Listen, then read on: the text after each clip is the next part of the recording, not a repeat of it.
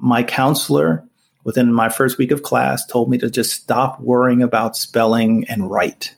Just write, and then we will deal with the spelling later. And I literally woke up in the middle of the night, after that conversation, and wrote my first poem. And it's something that I've been really thinking through recently, is how I think so many of us are waiting for someone to sort of give us permission to be our whole selves. Welcome to Tilt Parenting, a podcast featuring interviews and conversations aimed at inspiring, informing, and supporting parents raising differently wired kids. I'm your host, Debbie Reber. My guest today is poet, advocate, and motivational speaker LeDerick Horne. As a child, LeDerick could not read or even recognize the alphabet. He was labeled neurologically impaired and placed in segregated special education classrooms. But somehow he refused to take this message to heart and instead decided he had something important to offer the world. Now, LeDerick is a performance poet and uses his gifts for the spoken word combined with his personal experiences as an advocate for people with hidden disabilities. He regularly addresses academic, government, social, and business groups across the U.S. and actively participates in several organizations and boards in the education and advocacy space. He's also the co-author of the book Empowering Students with Hidden Disabilities, A Path to Pride and Success. In our conversation, LeDerick shares his journey from special education to college, the pivotal moment when he decided to become a poet and activist, and what his advocacy work means to him and the impact he hopes to have on the world. He also gives a powerful recitation of his poem Until Every Barrier Falls, written to celebrate the beauty, strength, and diversity of the disability community and his place within that community. Before I get to my conversation with LeDerick, this is my last new episode for a few weeks. I will be back with new episodes the first week of October. But in the meantime, I am busy interviewing this month some wonderful guests for the next season. And I just have to say, we are going to be getting into some great topics like special considerations for differently wired students this fall, vision screenings and learning disabilities, non-binary, trans, and gender non-conforming kids, legal rights, being Black and gifted, teaching 2E kids, the autism industrial complex, and much more. I can't wait to share it all with you. In the meantime, if you are missing the show, I encourage you to take the next few weeks to catch up on episodes from our library. It goes back 5 years, more than 5 years. So the easiest way to find the topics you're looking for is to go to tiltparenting.com/podcast and select a category such as ADHD or homeschooling or expert interviews. There are a number of categories on that page. You can also just fill in a search term in the search bar and see what comes up. And now I'm going to get to my conversation with LeDerick Horne. And again, be sure to listen all the way to the end for that powerful performance of his really incredible poem, Until Every Barrier Falls. I absolutely loved having the opportunity to talk with LeDerick. I hope you enjoy listening in.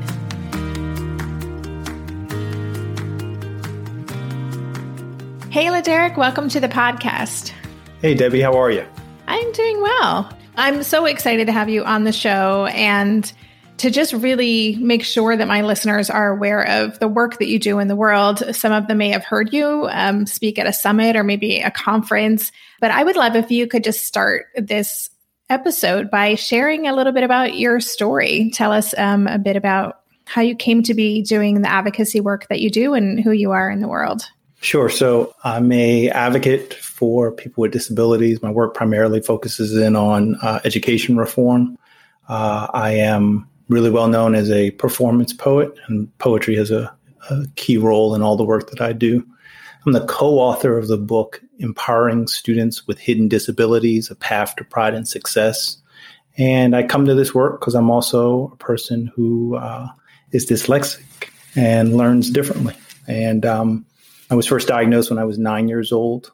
I'm from New Jersey, so my school district, when I was 9, recommended me being placed in a special education classroom. And it was a less than ideal setting. It was a very segregated setting. I spent 3.5 years at a classroom at the end of the hall. One of my saving graces was that I had a remarkable teacher, though. And her and our teacher's aide really invested a lot in all the students who were in that classroom. Got to the point where I was in high school, still on an IEP, still in special ed, terrified about what graduation was going to be and what was going to be available for me after that. And so I was about maybe 17 years old, my junior year, and fell into just a very, very deep depression. And I am fortunately someone who's very resilient. And so even in that dark space, I used it as an opportunity to rebuild and redefine who I was. And I came out of that just determined that I was going to have a great future. And so I started talking seriously about wanting to go to college. Started out at a local county college, was a part of a great support program for students with learning disabilities. Taught me how my mind works, started using accommodations, all the great things that we know worked in order to empower people. Transferred with a 3.75 GPA, got a degree in mathematics from New Jersey City University. And my last semester there, I got sort of recruited by the New Jersey Department of Education's Office of Special Education and was asked to begin doing work with the state to empower young people who are in special education here. And so that was sort of one of the real core beginnings of my advocacy work. I stayed here in the state of New Jersey for 2 years and then began connecting with organizations and agencies all over the U.S. So one of the first groups that I started working with was NASD, the National Association of State Directors of Special Education. And then I've formed relationships with Department of Educations all over the U.S., work locally, a lot of teacher trainings. And then I've been fortunate that the work has also taken me outside of the U.S. Wow, what a story. And thank you for sharing that. I recently talked with Jonathan Mooney, who I know that you've been very involved with the Eye to Eye. David Flink is a friend of the podcast. And what I hear in all of your stories is, first of all, is a teacher. There's always a teacher who plays such a significant role in one's life to help, especially when a child is being given the message through society or the systems that they are not good enough, not smart enough, there's something wrong with them. And I'm wondering, you said that you are a naturally resilient person. Do you feel that that's kind of how you're wired? I'd love to know a little bit more about that, because I think that is something we as parents who have kids that we want to see be able to make that leap of self-advocacy, and just knowing that there's so much more to who they are, that their label doesn't define them. Is there anything you can share more about that realization for you? Yeah, so I took that opportunity to sort of clear out my schedule, right? I was the captain of our cross-country team. I quit the cross-country team.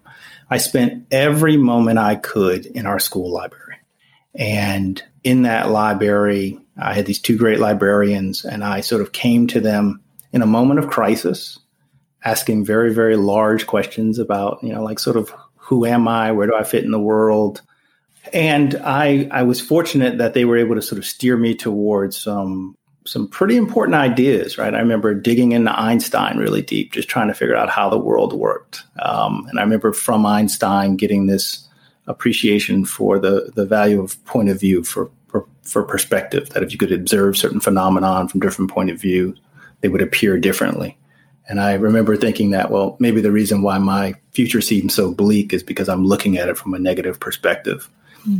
During that time period, I also remember a lot of Nietzsche, and reading the Buddha's first sermon for the first time, and reflections on suffering, and how so many of our decisions sort of relate to how much pain we're in. And there was also a lot of Martin Luther King and Malcolm X, and the idea that society doesn't always get it right as far as its ability to define people and their value. And I was also very fortunate that, I grew up in a family that had a strong connection in the civil rights movement. And so I think all that gave me permission to be able to redefine who I was. So I think that there's value in teaching our young people that they can define who they are. That whether it be your doctor or or if the educators around you aren't all that positive, right? You can take that upon yourself to be who you want to be. And so that's a lot of the work that happened during that time for me. Mm-hmm. I love all your different explorations. I have a 16-year-old who went through a Nietzsche phase. Yeah. Has the shirt, I am dynamite. I love it when he wears that because I'm like, you are showing up today. Right. But I think this is so interesting to hear too, just as we are at a time where identity is something that we're talking a lot about. And especially kids, I feel like more than ever before, kids are encouraged to explore their identity from all different angles. And they're doing that in a really cool way. Like they're more empowered than ever before. So it's really interesting to hear your journey. Yeah. And it's an amazing time to be alive, and if I'm honest, I think I'm still on that path of self-exploration and self-definition. And I really make a point to follow, what all the young people are doing, right? And taking a lead from many of the young activists and advocates who are doing work now. They move fast too. They do. They're not waiting for anybody. Yeah. I'd love to hear more about your work as an advocate. And I feel like I understand your why for doing that work, but I'd love to know what really drives you and what you really love about working in that space. Well, I love collaboration, both as an advocate and as an artist. And some of the more long-standing work that I've done has been in collaboration with education leaders. So one of the first things that comes to mind is that I want to say for maybe 13 years, I've been working with the state of Nevada's Department of Education. They have an incredible initiative there where they do a summit, the Nevada Student Leader Transition Summit. And the initiative initially began from a directive from their state director of special education, wanting to hear directly from young people who were in special ed about the quality of the work that they were doing. And so I remember, in our first few years, just sort of sitting in a room with a whiteboard and just talking to these young people, and getting direction from them. And what was amazing is that the state really took their input seriously. And what it has developed into over the years is that, we've been able to build a strong capacity for student leaders within the state. And so more recently, the state has hired, I think, about 25 of those young people to now go back into their old high schools. And they are directing teams of young folks on IEPs on how to run their own IEP meetings. And there's really a lot of data out there around how giving someone that agency while they're still young can really help lead to positive post-secondary outcomes. So that's one of the things that I'm really proud of. Through the book that I co-authored, we've been able to influence, again, a lot of educators, transition specialists, education leaders on the importance of identity, right? And making sure that we give our young people the experiences so that they develop a positive identity as students who might learn differently. And then overseas, I've been honored to work with an amazing school leader, Nancy Munye in Kenya. And Nancy has started a school, the Rare Gym Talent School, which is a boarding school for students with learning challenges, and began in a home. And now she's running an old motel, and the first floor is classrooms, and then there's places for the students to live on the second floor. And we've been working together to purchase a piece of land so she can build a proper school with the capacity to serve about 500 students. So that's some of the work that I've been involved in. That is so exciting. I have a friend who runs a program, I believe also in Kenya, called Kupenda, and it is helping to educate kids, not just with learning disabilities, but with physical disabilities. And I know that there's so much stigma, and it's harder to get these kids the education and the chance that they deserve to really realize their potential. Yeah. The I think a lot of the work beyond direct education to students that the folks at Rare Gym are doing is still just building awareness. I think I don't know if we realize the privilege that we have here in the U.S. post the disability rights movement and all the legislation that was created coming out of that and the degree of awareness that we have. There's still a lot of work that still needs to be done, but in other places in the world that I've worked, I mean, there's still just a lot of awareness building around what ADHD is, what dyslexia is. I think that many folks have a sense when it comes to sort of lower incidence disabilities about what those are and how to provide supports. But for folks like me, it's just sort of, work harder. And for many of us, we fall through the cracks. Yeah, absolutely. And having lived in Europe for a number of years, great education system in so many ways and behind in many ways from where we are in the U.S. So I spoke at a medical conference in France, an association that does work around ADHD and just the sort of hoops that people had to jump through to get medication. I was not aware of those degrees of challenges, in Europe. So yeah, there's still a lot of work to be done all over the world. We'll be right back after this quick break. So in our house these days, Darren and I have been working together to up-level our nutrition and healthy lifestyle habits. Maybe it's our age, our changing bodies, my shifting hormones. Whatever the reason, I'm here for it. And that's why I'm loving Green Chef, a meal company that makes eating well easy with plans to fit every lifestyle. Green Chef offers gut-friendly recipes each week and is committed to providing a holistic approach to nutrition by offering meals that contribute to the overall well-being of your entire body. Darren and I are particularly big fans of their nutrient-dense, science-backed gut and brain health recipes, developed in partnership with registered dietitians that improve digestion, reduce bloat, and also boost energy and immunity. This week's favorites: turkey, black bean, and sweet potato chili, and the Baja chicken bowls with mango salsa. I mean, don't those sound delicious? But if that's not your thing, you can choose from a variety of customized meals to suit your lifestyles with preferences like keto, vegan, vegetarian, fast and fit, Mediterranean, gluten-free, and protein-packed. Whatever you choose, you'll get farm-fresh ingredients, organic whole fruits and veggies, and premium proteins, along with chef-crafted, nutritionist-approved recipes delivered straight to your door. Go to greenchef.com/60tilt and use code 60tilt to get 60% off plus 20% off your next 2 months. That's 60% off plus 20% off your next 2 months when you use the code 60tilt at greenchef.com/60tilt. Green Chef, the #1 meal kit for eating well. This year, I've been working on becoming more attuned to my body, and so I'm starting to really recognize how periodic spikes in anxiety or disruptions to my routines can seriously throw my whole system off. And as I've been traveling a ton this past month, which is both disruptive and somewhat stressful, I'm especially glad that I have the extra support of Synbiotic Plus, a 3-in-1 supplement from Ritual with clinically studied prebiotics, probiotics, and a postbiotic to support a balanced gut microbiome. Synbiotic Plus provides fuel to the cells that make up the gut lining to support a healthy gut barrier. And it comes in this very cool minty delayed release capsule, which was specifically designed to help survive the harsh conditions of the upper GI tract for delivery to the colon. The bonus is that the capsules don't need to be refrigerated, so I can easily bring them with me in my carry-on. On a personal level, I love that Ritual is committed to sustainability. They're a female-founded B Corp, meaning they are holding themselves accountable long-term to not only think about their company's financial health, but also the health of people and our planet.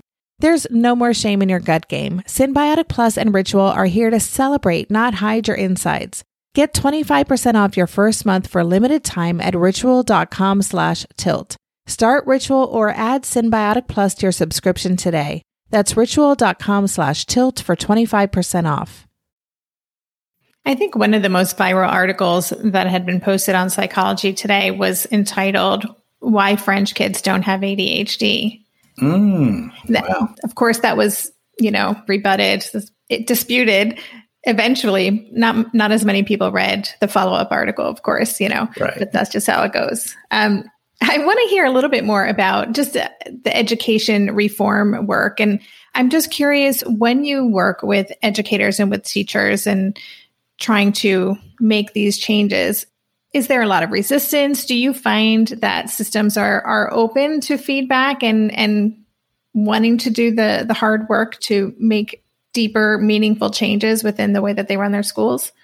Yeah, I find that the people are very, very open. And particularly to hear the information come from someone who has lived experience. I oftentimes, before I do a teacher in service and I'm going to be sitting there with folks for 4 hours, I have to let them know, like, this will not be boring. Like, I know that that you maybe have had the experience of coming to these sort of events and, using it as a time to read the newspaper or check your email. But I promise you, we're going to be very engaged.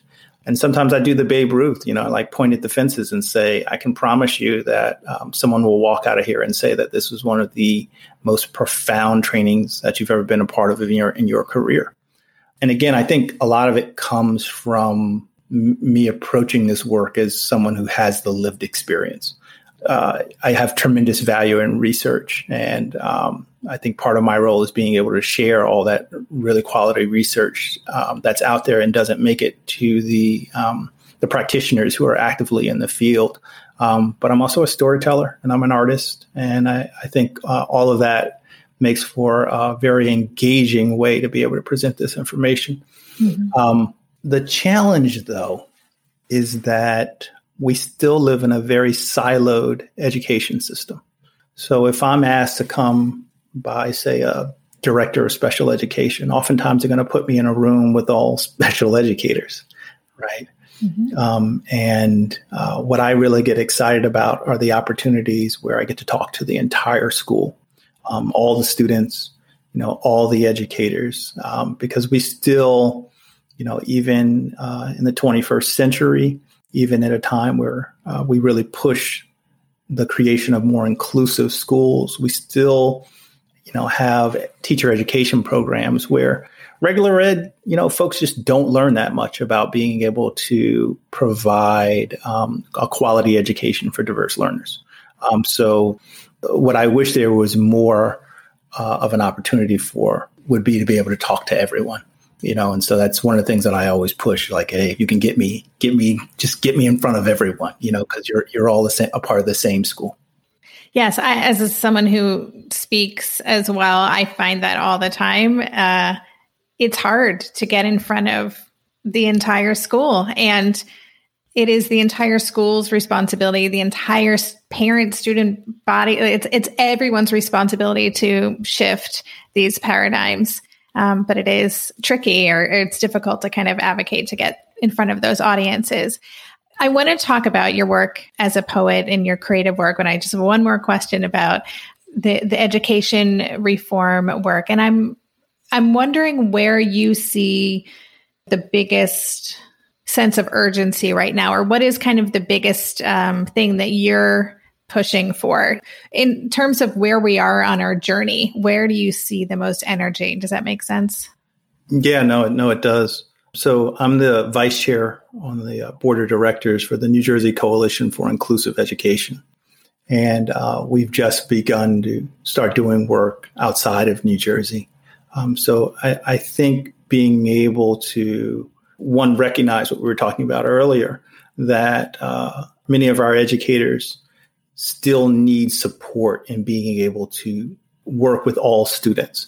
And then not just sort of throwing our hands up and saying, oh, well, but providing them the sort of coaching that they need so that we can have more inclusive schools. I have the experience of growing up and being mainstreamed, right? So spending a lot of time in that self-contained special ed classroom, and then someone saying, why don't you go out and try to perform in a regular ed math class, and just not even treading water, just being there for a while and not knowing what was going on, and not having a teacher that really knew what was going on. And, and it's a no-win situation for anyone, right? The teacher hadn't been prepared. I hadn't been prepared. It was just sort of like, go in and try. So I'm working with the New Jersey Coalition for Inclusive Education because they do that direct coaching, that direct support for school leaders and in-class educators to supplement and support their education, their training, so that we can really build inclusive schools, really build them out. So I that's one of the things that I'm really focused on. The other one is outside of education, is that I think we still need to do much more work to make sure that our workplaces are inclusive of all people. I think sort of coming out of 2020 and the challenges that our nation began to reckon with around criminal justice reform, there was a push for diversity, equity, and inclusion. And I think neurodiversity is a part of that conversation that honestly is still not at the forefront that it should be. Again, the intersectionality, I think, is really important. So being able to work with employers, right? I just did a talk with a foundation that brought together a group of maybe 30 arts organizations, medical facilities, financial companies. And, they billed me as a guy who was going to talk about disability. And I think everybody thought that it was just going to be a conversation about how to provide support for, like folks with wheelchairs who were coming in the front door. And my conversation began around, you are all employers. And part of the way in which we are inclusive is by ensuring that we employ a diverse workforce. And part of that conversation is people who are neurodiverse, have other kind of challenges. Yeah, it's interesting. I think about that a lot. And also coming out of COVID, where so many people have been working from home, there's a lot of resistance to going back to the office. And I think people have really recognized maybe some of their own challenges with certain environments and what actually works better for them. So maybe this is an opportunity for bigger conversation, because of what we've been through when it comes to the workplace and neurodivergence.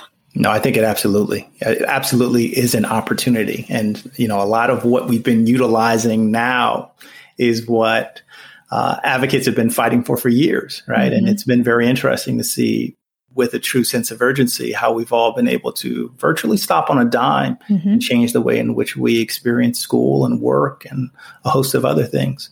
And in the best case, they're accessible.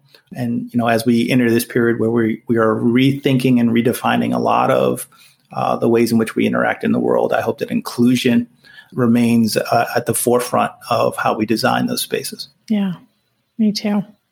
Well, I want to hear more about your work now as a poet, a spoken word performer. How do you describe yourself? And can you tell us what that means and how you came to be showing up that way? I'm a spoken word poet. Word poet. Okay. Or a performance poet. I think that I have always been a poet, even when I was very young and didn't know the letters of the alphabet and couldn't spell very well. I've always enjoyed language. Also, I was in special ed with, a bunch of Black boys, and everybody wanted to be a rapper and an MC. And I was fortunate that a lot of my friends, I think, sort of recognized the latent ability to be a wordsmith that I didn't even recognize. But it was once I got to college, my first semester at Middlesex County College, I was a part of an excellent support program called Project Connections. And my counselor, within my first week of class, told me to just stop worrying about spelling and write. Just write, and then we will deal with the spelling later. And I literally woke up in the middle of the night, after that conversation, and wrote my first poem. And it's something that I've been really thinking through recently, is how I think so many of us are waiting for someone to sort of give us permission to be our whole selves. And when we're fortunate enough to be, in a space where we are nurtured and supported, sometimes we can find that permission, give that permission to ourselves. But I think it is the power that many of the adults have in the world, is to be able to see something great within someone and say, go for it, be who you want to be. And so I began waking up in the middle of the night, writing my first poems. I remember Susan was my counselor, going to Susan with a stack of these poorly written poems and saying, I think I'm a poet. She said, I think you're right. And I remember her playing for me Allen Ginsberg's Howl online. And I've been a fan of the Beats ever since. And then she found a flyer and helped me to find my first open mic. And while I was a college student, I was able to just connect with an amazing community of artists here in central New Jersey and sort of throughout the tri-state area. And that was amazing. It was amazing to be well known as a writer, even though I struggled with reading and spelling. So that's kind of how I got started on this. And then it was, I was also a college student, so I was wrestling with the dual identities of being an African-American man, and then a person who had dyslexia, and was also just starting to begin to connect with a community of people who learn differently, connect with them in a real meaningful way where we really had community. And so all of that came out in the art. It all came out in my poetry. Now when I was very, very young, I was a visual artist, so I could draw. And I have a BA in math, and I minored in fine art with an emphasis in painting. So the visual arts have always been there, but the writing only really happened once I hit about 18 years old. We'll be right back after this quick break. Hey there, it's Debbie. I love making this show and sharing conversations about how to support our awesome neurodivergent kids. I've seen how even one little insight from an interview can spark a big shift in daily life. But I know that raising complex kids can be messy and lonely. And just when we think we figured it out, something comes up that boots us right back to feeling overwhelmed and stuck. That's why I've poured everything into creating a way for parents like us navigating complex parenting journeys to join together and chart a path that feels positive, hopeful, and doable. It's the brand new Differently Wired Club experience. In the club, you'll get personal support from me and other seasoned parent coaches, 6 live calls every month where you can connect and get your personal questions answered, the opportunity to learn directly from authors and experts like I have on this show, monthly themes for getting specific and tactical, an exclusive private podcast feed, and the best, most generous community of parents. Seriously, these folks show up for themselves and each other, and that right there is really everything, because it's a daily reminder that we're not alone. Our kids aren't broken, and we have totally got this. The recently rebooted Differently Wired Club is on a brand new platform with its very own iOS and Android app. It is such a great space. However you learn, whatever your style, no matter the ages, genders, and neurodivergent profile of your children, the Differently Wired Club can help you cultivate the positive shifts you're hoping for. Join us today by going to tiltparenting.com/club. That's tiltparenting.com/club. I hope to see you on the inside. Well, hey there, busy mama. Are you looking for ways to make your life easier, your home less chaotic, and at the same time add more joy to your life? My name is Deanna Yates, and I'm the host of Wanna Be Clutter-Free, a podcast all about letting go of the stuff we don't need in our lives so that we can focus on what truly matters. Don't worry, I'm not going to tell you to throw it all away or make you feel guilty about keeping something you love, no matter how many other people don't quite understand it. But I will give you practical and, more importantly, actionable advice so that you can make progress right away. And you won't just hear it from me. There are amazing guests too. It's like having your bestie in your pocket telling you it's okay to let go of the things that are not serving you and your family in a totally non-judgmental way. So join me over on the podcast where we can work on progress over perfection for those of us that want to be clutter-free. And I'd love to know just kind of what you love about it, like the actual, what does it feel like to perform something that you've written in that way? I have a really good friend who's also someone that I collaborate with named Justin Wu. And I remember Justin telling me that when you do a performance poem, you are the writer, director, actor, and choreographer of a very small play, a very short play. So performance poetry pulls in just so many different forms of the arts. And then what it allows for is just very, very, hopefully very profound communication. And yeah, I mean, even this workshop, this training that I did for this foundation, and dealing with, these different industry leaders, that was one of their comments, was just how impactful the poetry was, Mm-hmm. And I think it sort of speaks to the natural way in which many of us learn. We learn through spoken word. Before Gutenberg's breakthrough and his technology, if you wanted to learn something, you had to have a conversation with someone. And actually, even the roots of hip hop, your first MCs were griots in West Africa, and the griot's responsibility was to sort of be a walking library where they would, in a very rhythmic way, communicate the history of their people. And so I believe and I aspire to live in that tradition, and it feels great.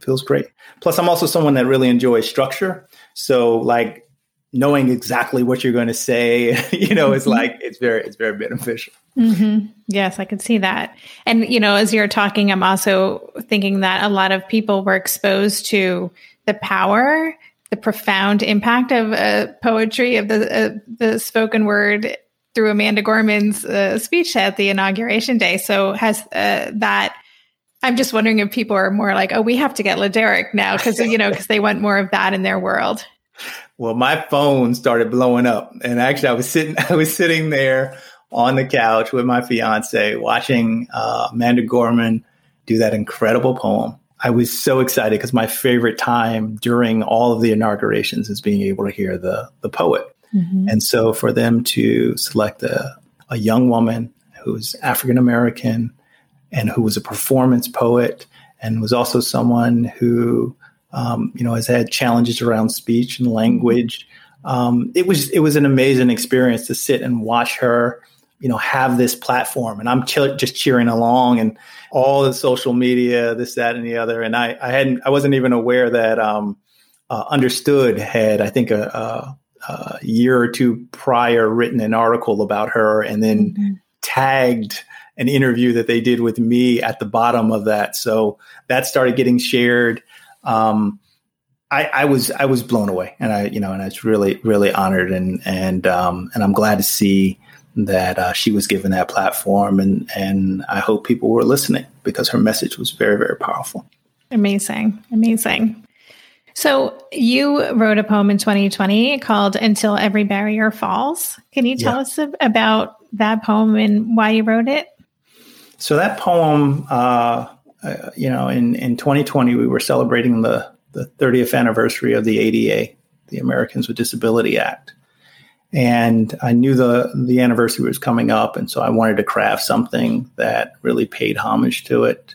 But it was also 2020. And so, I had been actively out protesting and trying to make the world a safer place for all of us.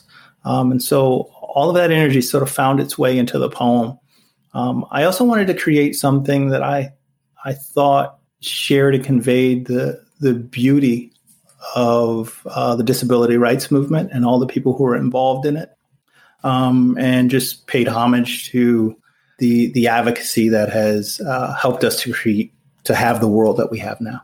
Well, so I'm going to put you on the spot, and you can totally say no, but is there something that you'd like to share with us today before we wrap up our conversation, something you want to perform for us? Can I do that poem? Would that be all right? I would love that. Okay. Yes.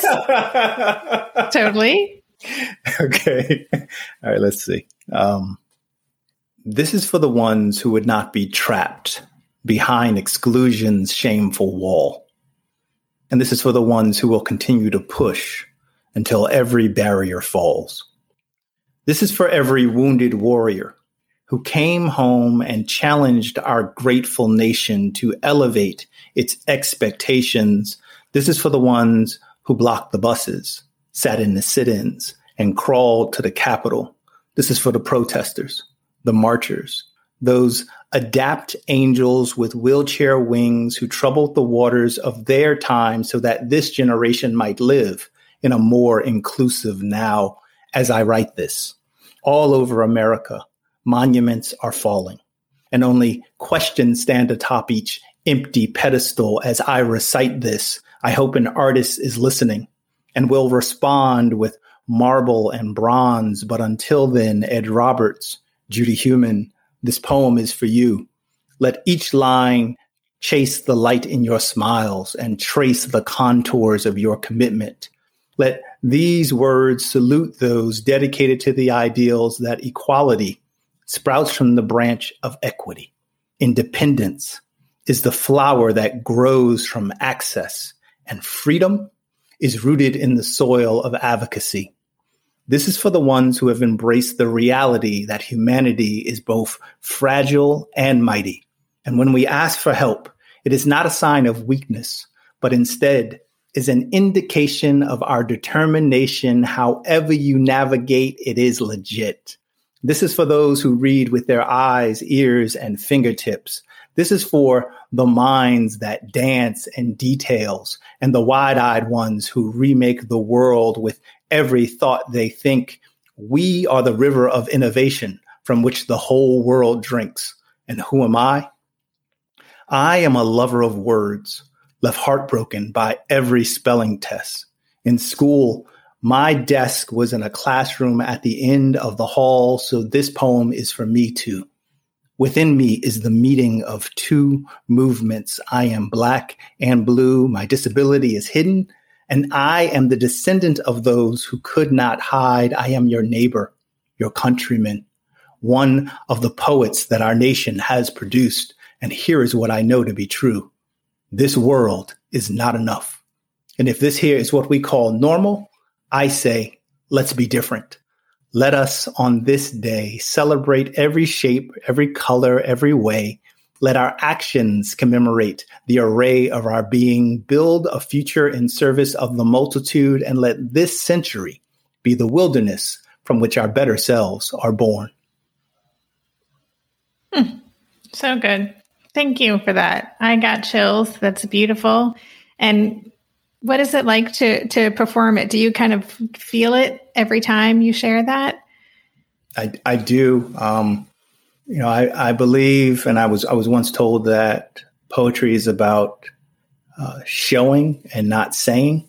And so there are images that come up in my mind as I go through each one of those lines. And if I'm doing my job well as a writer, then the audience is experiencing some of those images as well. And there's a lot in there. There are a lot of different layers. And my buddy, Justin Wu, who I'd mentioned earlier, Justin and I went to DC in October and recorded an amazing video that just has, I think, very powerful imagery to help tell that story as well. Yeah. And listeners, I'm going to include a link to that on the show notes page so you can watch that video. Thank you so much. I really appreciate you sharing that. Before we say goodbye, I know that you are working on a video course for parents, and I want to hear a little bit more about that and also just how listeners can connect with you. Yeah. So within the book that I co-authored, Empowering Students with Hidden Disabilities, we developed within there a framework for identity development. I think one of the big challenges that a lot of our young people have is that we're wrestling with a lot of stigma, a lot of shame. And so we identified some key stages that we think are necessary to help someone move away from that shame to a point where they can have pride. So it's a 6-part series, and each one of the videos sort of provides supports and also gives assignments to help build up that pride, that positive self-image, as well as giving a strong foundation so that young person can transition successfully into the adult world. So I'm still working on it. And what I would encourage everyone to do is just to go to my website, LeDerick.com, sign up for my newsletter. You'll see that right on the homepage. And I hope within the next month or two to have it out. And then you'll see a link right there on the homepage with more details. That's super exciting. You're such a good, positive, presence in the world for our kids. I think, again, like you and Jonathan, and you guys are really trailblazers in so many ways. And it's so important for our young people to have you to look up to and to see what it can look like and how you can really create the life that you want. Yeah. Well, I appreciate that. It's a real compliment. And I'm hoping through your work and my work, we're also creating that next generation of amazing role models who are going to continue pushing forward. Yeah, I believe that. Child by child, family by family. And LeDerick, thank you so much. I really enjoyed this conversation. It's just been a pleasure to talk with you today. Thank you so much. Debbie, thank you so much. You've been listening to the Tilt Parenting Podcast. You can find links to all the resources my guests and I discussed on the detailed show notes page. Just go to tiltparenting.com/podcast and select this episode. If you love this podcast and want to help cover the cost of its production, please consider joining my Patreon campaign. For as little as $2 a month, you can help cover the cost of the hosting platform, editing, production, and more. Just go to patreon.com/tiltparenting to learn more. Lastly, please help this podcast stay visible and easily found by subscribing and leaving a rating or a review on Apple Podcasts. Thanks so much for considering. And that's all for this week. Stay safe, stay well, and take good care. And for more information on Tilt Parenting, visit www.tiltparenting.com.